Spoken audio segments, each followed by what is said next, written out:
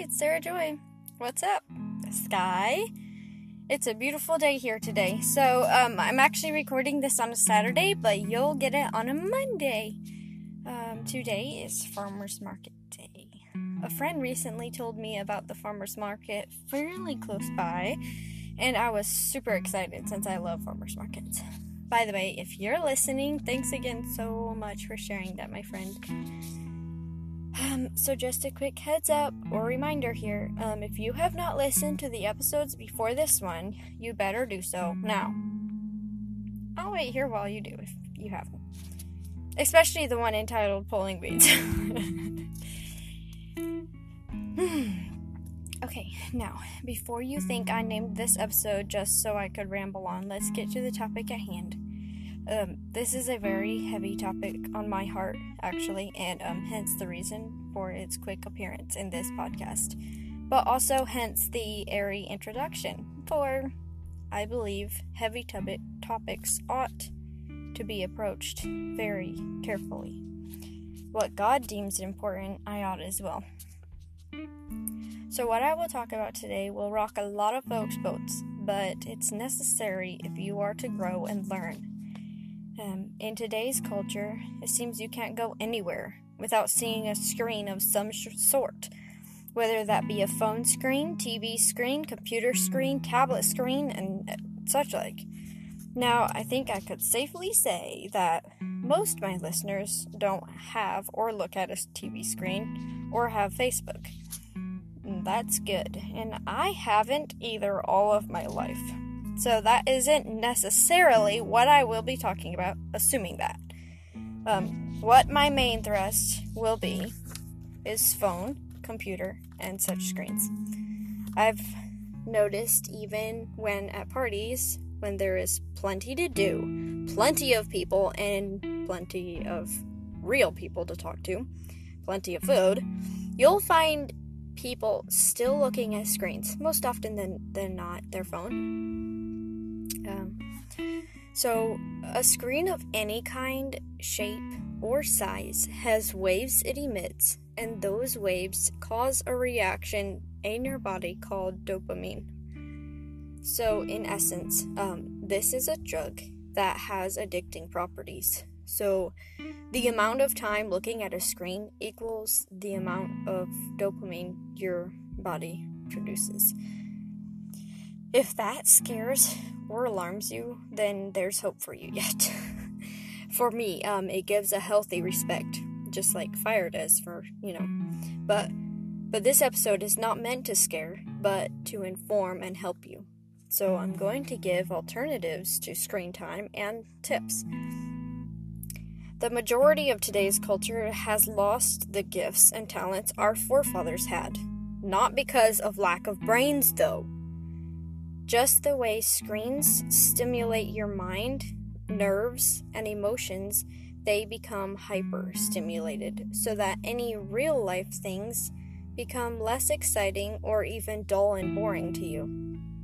And definitely anything that takes practice or concentration or effort is harder because your mind, nerves, and emotions have become so lazy in essence.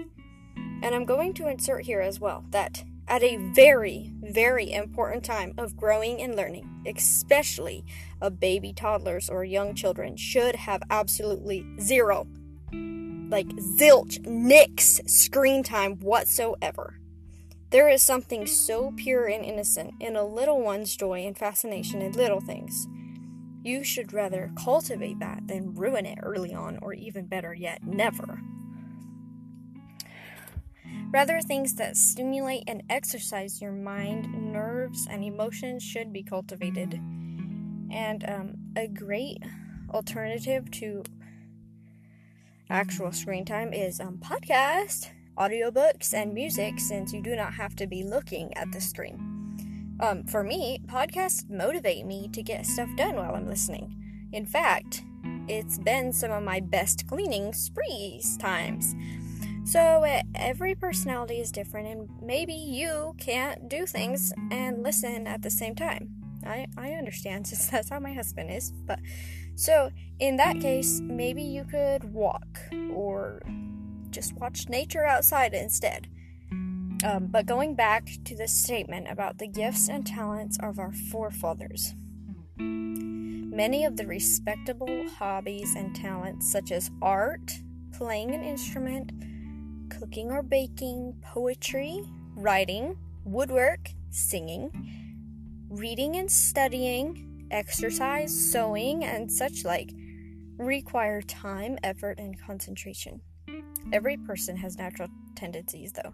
So for me, those are things like art and poetry. For you, it may be studying or exercise, which I love those as well.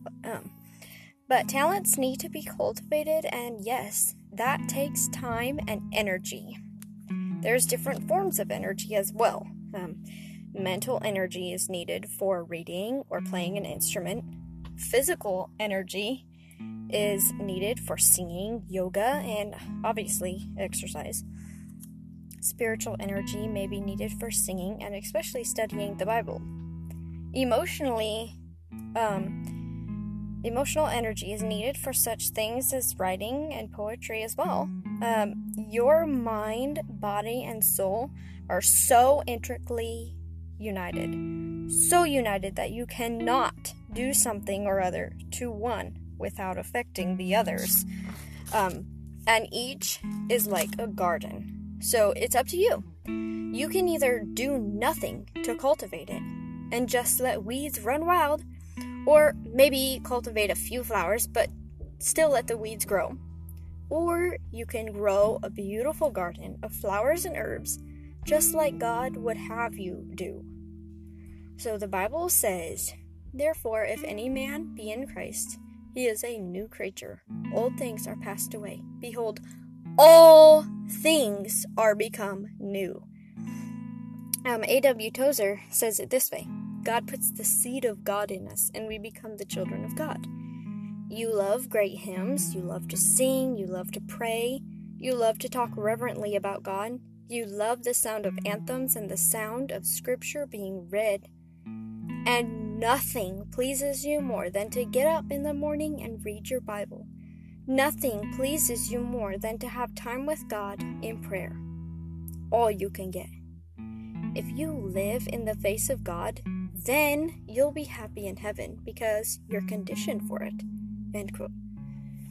So if screen time pleases you more, or you find that you automatically pick up the screen before your Bible, God has something way better for you. Make this prayer time, and if you want to learn more about screen time or addiction, go to the Wise Traditions podcast and listen to their episode labeled Screen Addictions. Let's pray now. Dear Jesus, open blinded eyes and enlighten lazy minds. Use this to help each and every person who listens to cultivate their mind, soul, and body gardens. And may they put these words into action. In Jesus' name, amen. Thanks for listening. Till next time, cultivate.